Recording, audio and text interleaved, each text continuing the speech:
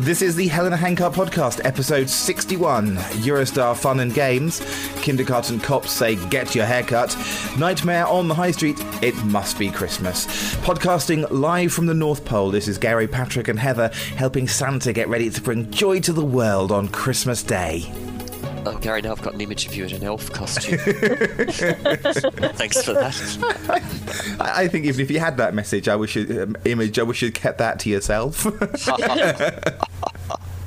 Oh, you look nice, actually. Huh? It would suit you. Yes, and you and your Mrs. Claus outfit, Heather. Yeah. I think that would be wonderful. I thought I was feeling sick from the snow. Oh, thanks. Oh dear. Well, Christmas is just about upon us, and joy is being spread all over the land and beyond through the Eurostar tunnel. We're waking up. We're recording this on Saturday morning, and we're waking up to the news that the Eurostar has failed. Finn. Big time, yeah. Finn, indeed. Apparently more than 2,000 people have been evacuated from the Eurostar trains that were trapped in the Eurostar tunnel Channel tunnel even, after breaking down due to cold weather. The trains are believed to have failed as the cold air in northern France entered the warmer air inside the tunnel. Bullshit! The four trains, what was that? Had been moved from the... Voice again. The four trains have been moved from the tunnel and passengers were transferred to Ingerland. And some passengers were evacuated to shuttle trains that carry vehicles across, but others were stuck overnight. Yeah, and I've been watching the interviews, as you do, they always interview people. But the thing that strikes me that really just makes me so mad is that what the people who were trapped were saying is that they had no idea what was happening, and the staff just did not appear at all. So they had no water, no food, no electricity all night, and you just think... And do you know what is also interesting is that on all these trains, what ended up happening was just... a person who was a passenger ended up taking over and trying to help people. And on one train, there was some passengers who happened to be doctors who were helping people because, of course, they didn't have air. So some people started to get quite unwell. And you just think, why don't they train their staff? Why don't they have emergency procedure kind of preparation and training and know what they're doing? I just found it quite extraordinary. It just I think it's just the depressing familiarity of the story, isn't it? Every time something like this happens, it's always there was no information, no one told us what to do, we were stuck for 700 hours, every time. Yeah. And it's just like, how can this happen every time? And I saw the chap from the Eurostar was saying, it was unprecedented weather, and it's like, no, it wasn't. No, it really wasn't. I've seen this snow before. It's like, okay, just for a moment or two, I'm going to entertain the idea that 5 trains simultaneously broke down together, okay? I'm going to suspend my belief in what can happen in the world, and I'm going to actually believe that 5 trains can all on the same night, within a few minutes of each other, all break down on the same track and have this conversation. With you. Yep. So you're on this... Well, of course they can, because it was the power failed. No, the power didn't fail. Well, they had no power on the trains. They had no power on the trains, but they said it wasn't. They said the trains broke down due to cold weather. Oh, I thought it was one train. Okay, so there's already misinformation and disinformation. This is brilliant. So I'm getting right into the whole conspiracy theory thing today. I just can't buy it. I want to have the conversation about what happens in this situation, and I do believe that from on high they probably would say, okay, well, we're going to give information, we want to be consistent across all of the incidents that are going on, so let's not say anything on the trains, and we're going to get stuff out. Gary? I have absolutely no idea, but I just can't believe that 5 trains all break down, because what I saw some passengers saying is that their train broke down, or a train broke down in front of them, then they started to reverse back, and then their train kind of broke down, and then other trains broke down, and then there was nobody coming along with evacuation stuff. No. No, they didn't know what was going on at all. Yeah. So what happened? What actually happened? And people had to.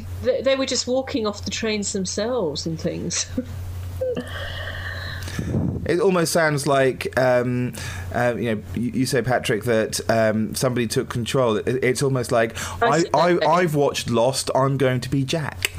Oh, well, no, I think it was just that always happens, doesn't it? And again, as Patrick says, that's a depressing familiarity because the staff are so inept on the trains. The staff didn't even walk through and say to people, look, it's okay, this is what's happening. They had no idea. And of course, it was like on one of the trains, it was some off-duty police from Ashford who actually took over. And then on another train, it was some other guy who actually found the tannoy and spoke over the tannoy to people, and it was just a passenger. I mean, it is quite extraordinary. Where were the staff? Like, what are they doing? Yeah. It's just amazing. It's like, I suppose what they're told is not to say anything in case passengers start rioting. That's what it'll be, something like that, Yeah. so that some passenger doesn't start screaming, "We're all going to die," and there's a stampede. So they're told to say nothing, It's like, yes, which of course makes things much worse. Yeah. But it's like, because I have a fear of flying, and I've now developed a newfound fear of trains this morning. But my fear of flying leads me to watch these documentaries about what it's like being on a plane crash, just so that I can get some sense of control. And they always say how the staff seem to have no idea. So you would think that they're completely trained, and it's the same in planes, that apparently the staff go running around going, "We're all going to die," and they don't even help people get off the plane or anything. All the people who survive are always the ones who just get themselves out. And you always think, because in your own job you have control over what you do, and you have contingency plans. You know that if something goes wrong, you know who's going to take control, you know what's going to roughly happen. There is a plan of action. If the fire alarm sounds, you know where the exit is. You know that. Yeah. So if you're on a tunnel, a concrete tunnel under, how many tons of water above you, then you hope that if that train stops, that immediately a button is pressed and a plan goes into action, that somebody knows what's going to happen, that somebody is woken up from their bed and will be jumping into another train that will go through the service tunnel, and even if they can't get you out right now, that they can bring you water and sandwiches, which they know where they're going to get them from. That stuff is on standby in a nuclear bunkers type situation. Why did that not happen? No, I agree. Yeah, exactly. And also, why don't the trains... I mean, I know they're probably stuck for space, but they were saying that these trains had nothing. They had no drinks, no food. And you would think that you would have, like, emergency... even one cupboard that was used for emergency stuff and just restocked. You could just, like, move the stock around. That, to me, seems quite normal and sensible. The service tunnel. You have a service vehicle, which is just sitting there, an emergency vehicle, which, if the train breaks down and they know they can't get you out of there in a couple of hours, that this train will go along with like 4 or 5 staff on it, and they will come along with good cheer, good messages. We're working on this. We're going to get you out. We're really sorry about this, but here's here's some pre-packed food for you. Yeah, it's just and a bottle of water, isn't it? Yeah, exactly. This stuff isn't hard. It's not hard. Yeah. No, and they manage it in other services. I mean, the area that I work in, if the fire alarm goes off, people do seem to just, and it's obviously, I've only ever experienced it a few times over the years, but people do sort of calmly just leave and, get people out and do whatever they have to do. And I've never seen this kind of nonsense. It does seem to be like planes and trains, and, because of course we've probably all had situations where we've been on trains that have broken down inexplicably for sort of hours on end, and the same sort of things happened. I mean, I've never had anything. This is much more horrific, because the thought of being I've not been too bad on the trains, actually, because I travel quite a lot, and yeah, generally they're not too bad for communication these days. But yeah, it used to be awful. Yeah. And, I saw some people being interviewed on the TV this morning. This woman almost broke down in tears on the BBC News, but she did break down in tears. It was fairly horrific to watch, that she just had this awful holiday, that half of Disneyland was closed down, and her son had been made redundant. She's having a tough time, and this was the icing on the cake, and it was nothing we've done. And I just found it a bit like she'd already been involved in a train wreck, and now suddenly we're in a car wreck on TV because she's breaking down and having this personal moment on TV, and I don't think the BBC cut away from that fast enough. When somebody has a bit of a breakdown like that, you just need to move away because we're not voyeurs. Actually, yes, on 24-hour rolling TV we are, and they love that kind of thing, but we shouldn't be. Yes, quite. Yeah, I saw that. Yeah, I did feel really sorry for her, actually. Yeah. Well, we look forward to this story continuing. I'm sure we've got... I'm sure it'll happen again. Probably. Maybe Heather can give us her personal experience from when it does. But you'd be dining out on it for the rest of your life, wouldn't you, if you said, I escaped from the Eurostar and walked through the tunnel? Yes, true. Yeah, your after dinner speaking engagement business will just take off. Yeah. It's one of those things. I wouldn't say that, actually. That's a bad taste joke. Okay, thank you. Move on. Okay. Thank you for not saying that. Then that's something I don't have to edit. Brilliant. So that would be a horrific experience that will be with you for the rest of your life, to which you would be able to dine out on. And this is one that from the tender age of 4, a young boy will be able to dine out for, maybe even on solid food when he grows up a bit. But a 4-year-old boy with long hair has been suspended from pre-kindergarten because his hair breaks the school district's dress code. The boy sports a haircut that's long on the front and sides and covers his ears and shirt collar, therefore breaking the dress code. His punishment is in-school suspension, where he has to sit next to a teacher in the library while his friends play outside and sit together in a classroom. Little Taylor said, "They kicked me out of that place. I miss my friends." The parents are annoying scummers. What? I think you wrote that, Patrick. That's not part of the story in the story. You can bet they are. Do you think? But poor little lad. Just a hunch. Poor little boy. But it's not the boy's fault, of course. It's all the parents' fault. But I don't see what's wrong with having long hair. I mean, what's wrong with a boy having long hair? The girl, okay, if they said they suspended all the girls in the class with long hair, then fair enough. But, why shouldn't he have I'm sure that the girls have got collar length and longer hair and it's fine. I don't see what the problem is. But I think the issue is that if the parents had said, well, we don't agree with the rule, so we'll send him somewhere else, or we'll raise an objection to the rule, through the right channels, blah, blah, blah. And yes, I agree, it's possibly a sexist rule. Yeah. But it's this whole thing, I can ignore the rules, because he's my son and he'll do what he likes type of thing. It's that attitude. Yeah, but in the end, though, they did do the right thing, and they cut his hair and donated it to a charity that makes wigs for cancer patients. So all's good in the end, right? Yeah, I'm sure I'm going to do that first, until I had an eye on the publicity machine. I mean, I do agree with you, Patrick, because if you send your child to a school, I mean, even if, obviously if it's like a public school that says they have to wear this particular uniform, and this uniform involves boys having their hair cut to a certain length and girls wearing their hair tied up, usually, isn't it? So I agree that if you send your child to that sort of school, you have to abide by it, or just go somewhere else. Yeah. No, totally agree with you there. Yes, so, anyway. Yes, well, did you hear about that other 4-year-old boy, the drunk one who burgled the house? What? Oh my God, no. Have you not seen this story? No. I've only just remembered it when you were talking about 4-year-olds. But, it was in America, and his mother, needless to state, drunk out of her head, had fallen asleep in the room. And he nicked her can of beer, got drunk, went next door and burgled the house at the age of 4. Oh my God! And and the American social services have decided to leave him with the mum. So, I offer that without comment.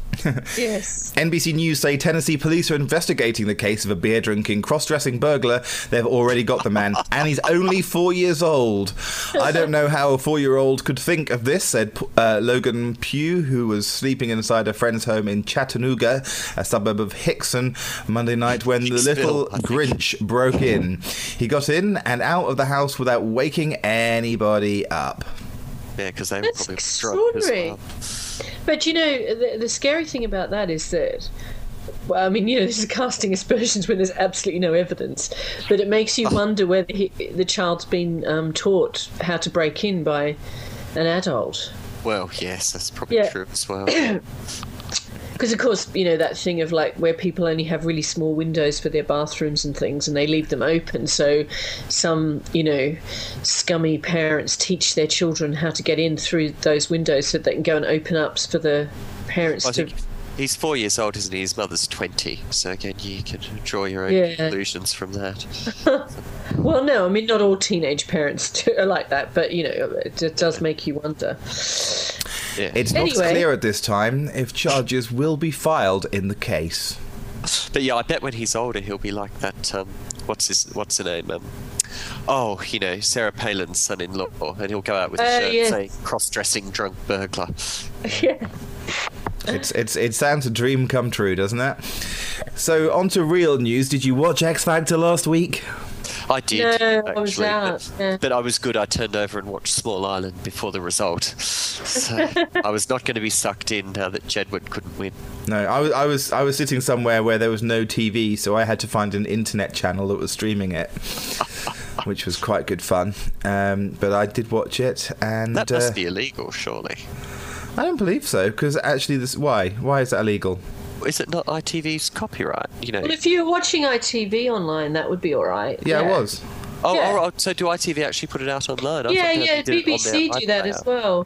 Oh right, no, I didn't know that. Yeah, you can watch. You go onto their website and you can watch what they're broadcasting. But not if you're not in Britain. But Gary was, I believe, in Britain. I was. Scotland is still part of Britain. Exactly. For the next few months, anyway. Yeah. Not for much longer. No, so maybe in a year's time I wouldn't be able to do that. Okay, so Joe won, and now it's Joe against Rage Against the Machine. Oh dear. You know, I mean, I don't really know what to think about this story, because part of me thinks, you know, we've had a victory for bland again, and we could have had a victory for interesting, fun people.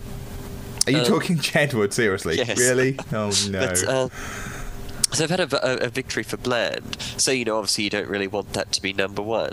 But, you don't want all these pub bores who, you know, probably 40-something, failed musicians, still got their guitar at home thinking they're young again.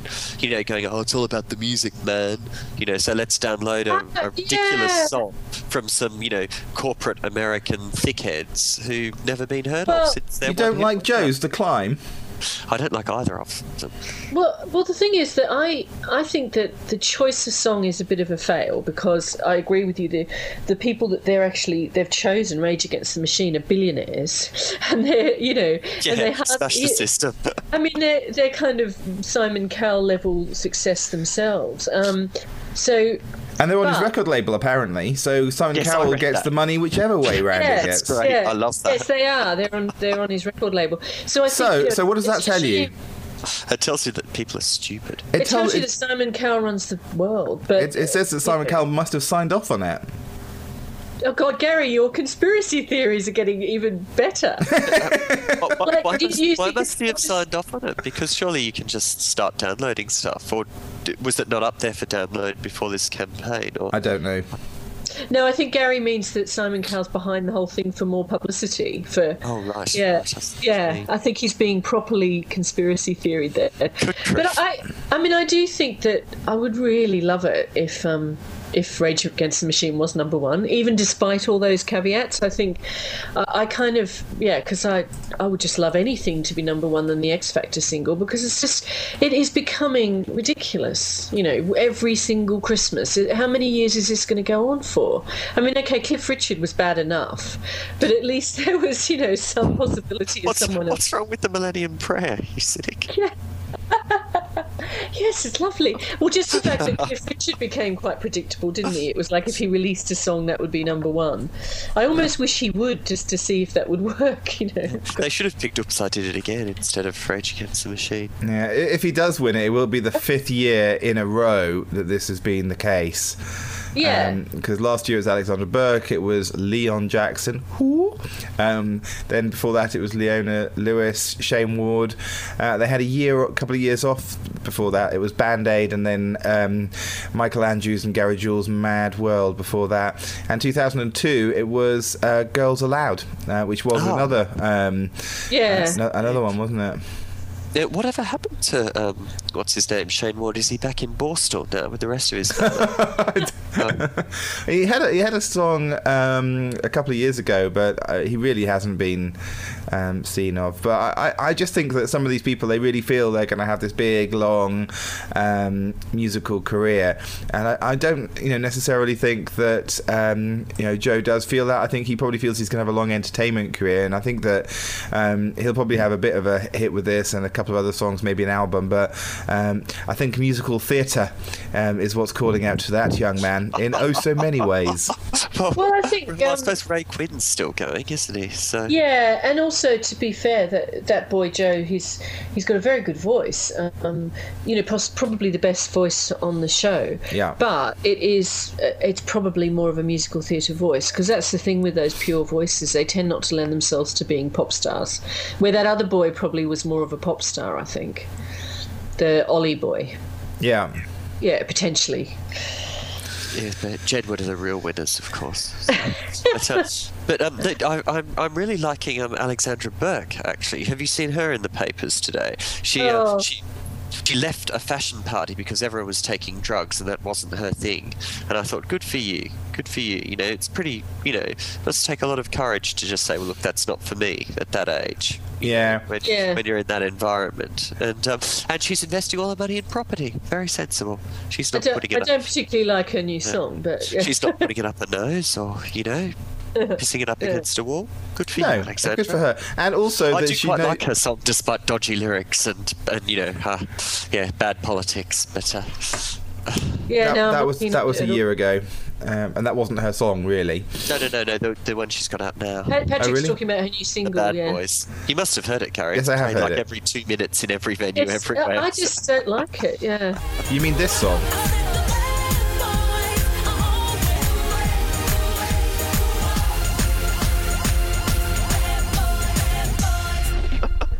I just think it's a bit dull. I don't like it. I find it irritating. It's really catchy, I will say. It gets on your brain the whole day. Yeah, and I hate that. That's one of my pet hates with songs, is when they become earworms and you can't get them out of your head. You mean this song?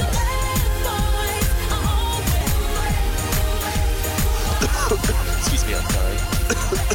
Please don't. Right, don't die before the end of the podcast. No, and certainly don't die before you get to the end of the queue in the post office, Patrick. Oh, loving your work.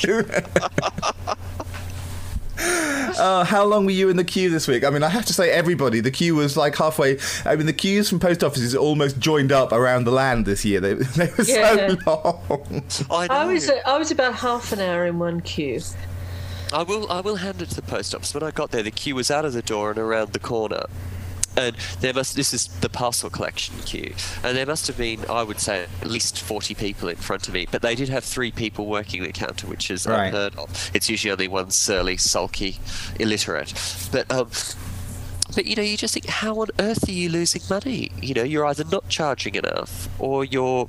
do you know what I mean? It's like, it's just unreal. And even all through the year, every time I go into the post office, there's a queue out the door. So they're either doing stuff that doesn't make any money, which I suspect is true, like handing out benefits, that must make no money at all.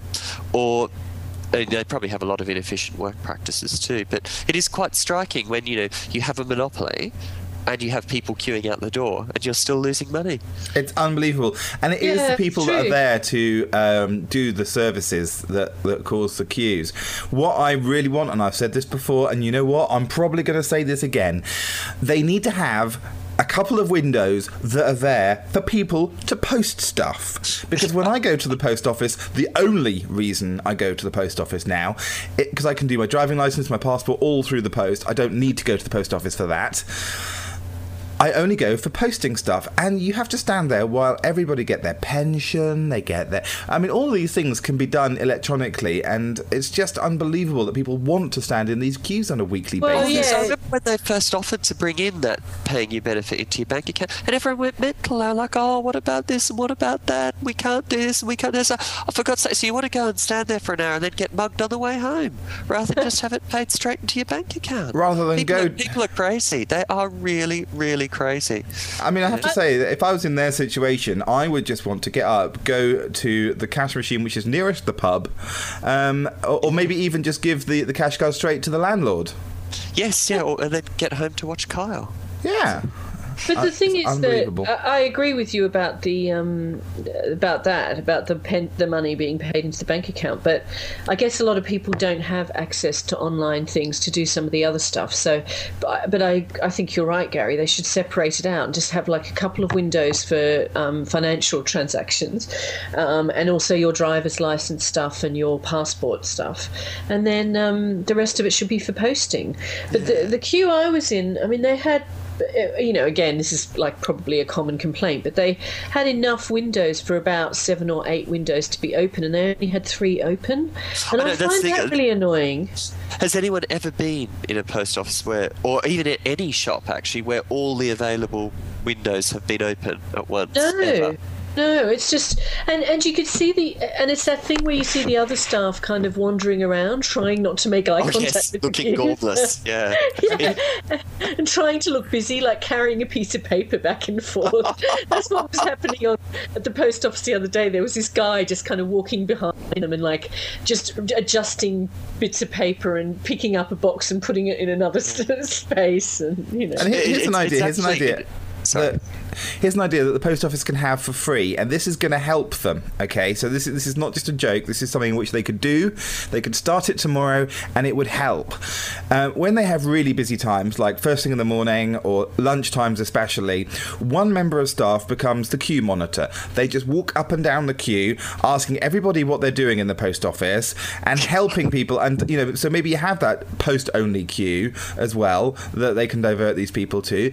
If people have got questions about their driving license or their passport or stuff, this person can help them. They can give them the form. They can make sure it's all filled in properly before they get to the counter. Because I go into the post office and you see people almost having arguments with people behind the counter because they don't understand. Yeah. Yeah, people are thick. You have to. You get a lot of that. Yeah. I have to say, in some of the post offices in central London, they do that, Gary. Queue monitor.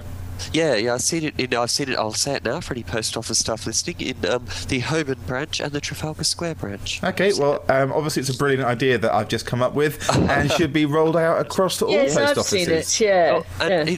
On your other point, I haven't tried this yet, but I've seen they've instituted a new queuing system at the Trafalgar Square post office. So just to give you that extra touch of the Soviet Union, instead of queuing up, you have to now take a number and wait for it to be called. No, I haven't investigated that more closely. So maybe you press, you get a certain number, like a number starting with 4 or something, if you're paying in and this sort of thing. So there is scope for it. But when I saw them installing, so it's like Argos.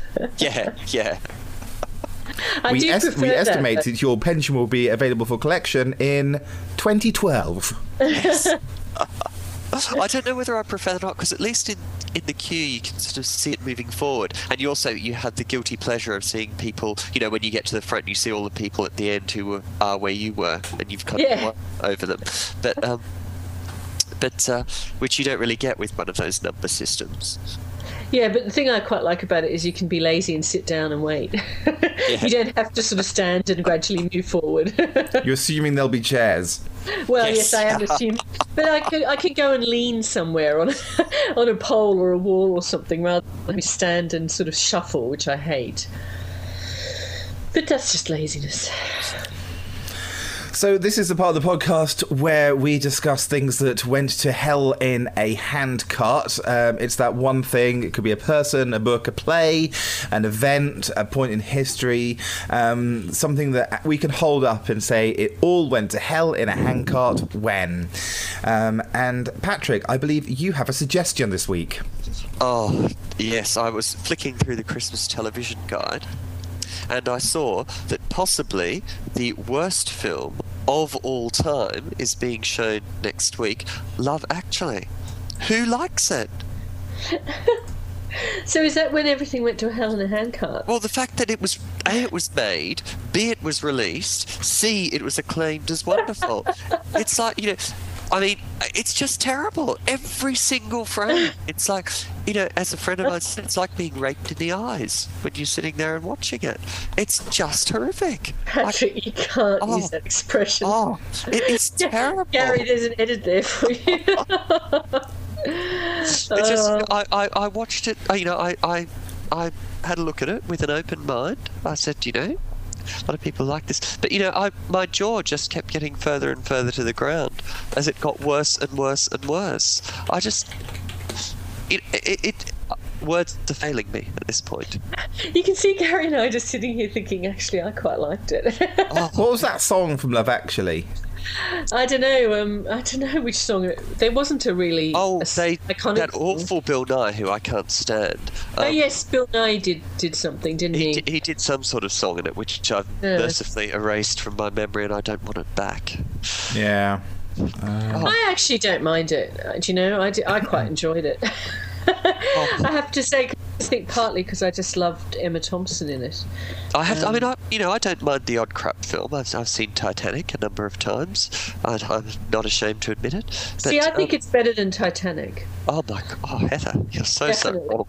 No, so wrong. But you know, I think that's not hard. It wasn't better than Titanic. But how it didn't have Leo DiCaprio in it. How could it be? Oh. Leonardo DiCaprio. Awful. Oh, I just can't bear it. Yeah, there wasn't really any big song in that film. Girls Aloud had one in there, the Sugar Babes, Kelly Clarkson, Dido, Eva Cassidy. I wonder if you're thinking of Four Weddings, because they're all like the Hugh Grant films, aren't they? They're all the same. Hugh Grant crossed with Colin Firth, crossed with... in fact, Amazon say customers who bought this also bought Notting Hill, Bridget Jones's Diary, Four Weddings and a Funeral. Yeah. Kill me now, please. And in actual fact... all films that I actually like. Oh, brilliant. Patrick, your Christmas present sorted again. Amazon have bundled this up. I can get you Love Actually, Notting Hill, and Bridget Jones for £12.74. Oh, that's so nice. Gary, you're so sweet. So he's just clicked on the order this now and sent to Patrick. And I have Amazon Prime, so you'll probably have it on Monday. Dear. He needs it in time to watch so that he can watch it a few times. Gruesome threesome. Yeah, I know. It's just absolutely amazing. But you know, don't forget, Patrick has an allergy to oestrogen. Oh, that's true. Yeah, and this is just another illustration of your allergy, just like we have had before. Do you know, I think I would almost rather watch Sex and the City than any of those films. It's a close call. It's a close call. No, I think they're remarkably wittier than you mean the Sex and the City film. Is that what you mean? I've only ever seen one episode of Sex and the City and nearly killed myself after. I know, I was going to say, I can't imagine you coping. I think these are probably easier to cope with because at least they're slightly more normal. I went through a whole set of dentures watching that one episode. There's teeth grinding going on. You've got no teeth left. Terrible people. Yeah, I'm just diving onto a dictionary here. Do you know what the phrase "draw a line" means? Let it go. Yeah. Reasonably object to or set a limit on. Draw a line when it comes to. Yeah. Yes. Yeah. So for the final time, we're talking about this. Dawn French still in the top 10 book chart. I have to say, I think I almost ranted out today. But yes, it is quite astounding. You know, is there anyone in Britain who doesn't have a copy of her book? Everyone must have multiple copies by now. Who's buying it? I think it's probably quite good. I've heard good things about it. Oh, you know, you're the one who dissed Martine McCutcheon, who wrote her own book. Yeah. So, yes. Yes, but so did Dawn French, I'm sure. But yeah, I'm sorry. I think Dawn French probably is got the edge there, at least in intelligence and humour. I don't know. I think somebody should call the Royal Society for Protection of Cruelty to Actresses on Patrick on that one. Yes. But somebody who called the Royal Society for Protection of Cruelty to Animals reveals silliest phone calls from the public. Oh, well, there's going to be no shortage of candidates when the public is concerned. Apparently, a woman telephoned the RSPCA to demand they take a spider from her bathroom sink, while another called asking inspectors to remove ladybirds climbing up the wall in his house. One driver called the RSPCA to report a slow-moving tortoise on the hard shoulder of a motorway. Oh, dear. And another woman called the RSPCA's emergency telephone number to ask them to reserve a chair she saw in the charity shop window. And my favourite is the one who called to report a seagull looking sad. I'm not on drugs, honestly. Were they going to send like a psychotherapist out for the seagull? Oh dear. But the thing is, the risk of sounding like a male reporter. If the operator had said to any of these people, "Get a life, you idiot," they would have been, pilloried. Yeah. The thing is, understanding the patient and all this sort of nonsense. I know they have to come out, don't they? And with the person who called and said there was a bat on their bedroom ceiling, and when they got there, it was a patch of damp. I think they needed Specsavers more than they needed RSPCA. I thought my eyesight was bad. God. Oh, you think you'd try and dislodge the bat, wouldn't you, just to see what happened, and then you'd realise it was damp. Finally, we need to bring it back to Christmas and the story that boozy Santa sets a bad example to kids, warns experts today. Apparently, the merry old chap promotes obesity by eating and drinking too much, and they accuse him of drink driving by slipping sherry, or sipping sherry even, during his sleigh round. Swine flu hazard, soot makes Santa sneeze. He ignores safety rules by not wearing a seatbelt or a helmet, being a swine flu hazard as he probably doesn't use a tissue when the soot makes him sneeze. As the song says, Santa got stuck up the chimney. The experts writing in the British Medical Journal claim Santa is in a unique position to influence kids, with films worldwide using him to sell products. Good grief. Who's funding this research? I knew you'd say that. I was thinking, as soon as Patrick sees this story, he's going to be worried about who funded the research. Honestly, someone's paying for this. Yeah, it's true, because you hear the story this week that the government is talking about removing research from like particle physics and all this kind of thing, and you think, these are actually physicists trying to solve our energy problems and things, and they're removing money, and they fund research into Santa being a bit chubby, and it is absolute waste of money. Dr. Nathan Grills of Monash University, Melbourne, Australia, says he could be used for boosting healthy living in the same way Ronald McDonald promotes burgers. Rackle Scott. Rackle Scott. Did he say that at the end? I think he did. Oh dear. Because Ronald McDonald's such a good role model. Bring it on.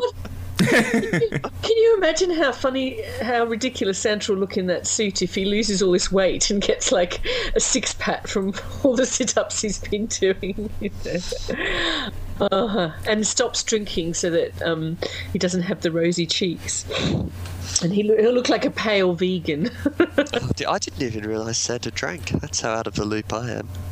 I think they just mean because, people leave sherry out and brandy and things for Santa, don't they? Which of course the parents drink when they go down the stairs to put the presents out. Yeah. Oh dear. I think it'd be great if Santa went from rotund to ripped in just like a year, and then suddenly Santa comes back next year and it looks like something from a Calvin Klein ad. Yes. It would be really funny, actually. And he could have like a designer beard instead of his beard. You can imagine people putting him on an ironing board cover or something like that for bored housewives. Yeah. Oh, okay. Wow. Well, I think that we're slowly but surely drawing a veil over 2009. another whole year close to the grave. I've certainly been close to the grave this week. I've been so sick. Oh no! Poor you. Yes, I've been off work. That's not good. Well, at least you've got your Dawn French books to keep you company. Yeah. All 5 zillion copies sold. And you'll have a lovely surprise when the gift When from the Gary DVDs arrives. arrive. Yeah. That will finish me off. I won't open it in the kitchen in proximity to knives. Well, have a great Christmas, you two. I will do. Thank you. And we'll talk to you in 2010. Yes, gosh. End of a decade. Cheers. All right. Bye-bye. Speak to you then. Bye. Bye.